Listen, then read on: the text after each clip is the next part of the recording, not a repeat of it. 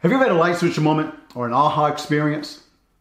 I'm talking about a time when a new discovery set your life on a different course. Maybe this awakening led to your career path or choosing a life partner. Possibly this epiphany interrupted your life as normal and rerouted you to a whole new direction.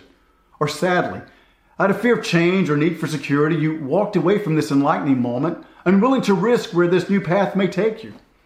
Today, Wednesday, January the 6th, is the day of Epiphany on the Christian calendar. I didn't grow up observing Epiphany. For the most part, my Christian tradition was limited to two calendar observances, Christmas and Easter. The other dates on our church calendar were revivals, singings, and potluck fellowships.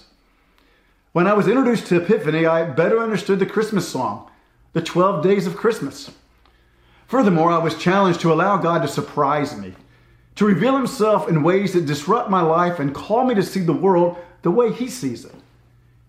In Christian tradition, Epiphany highlights God making himself known, God manifest, God revealed. This day points to God flipping on the light switch for the world.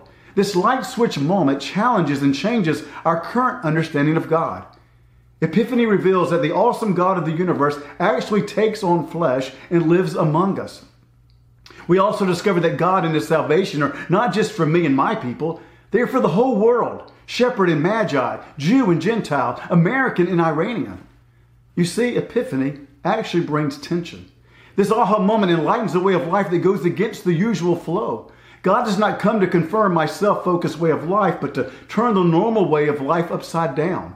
Time after time in the New Testament Gospels, we see Jesus confound the people of his day with his teachings and how he treats people who are considered outsiders and sinners. His call to men and women to follow him was a challenge to discover and live a uniquely different way of life.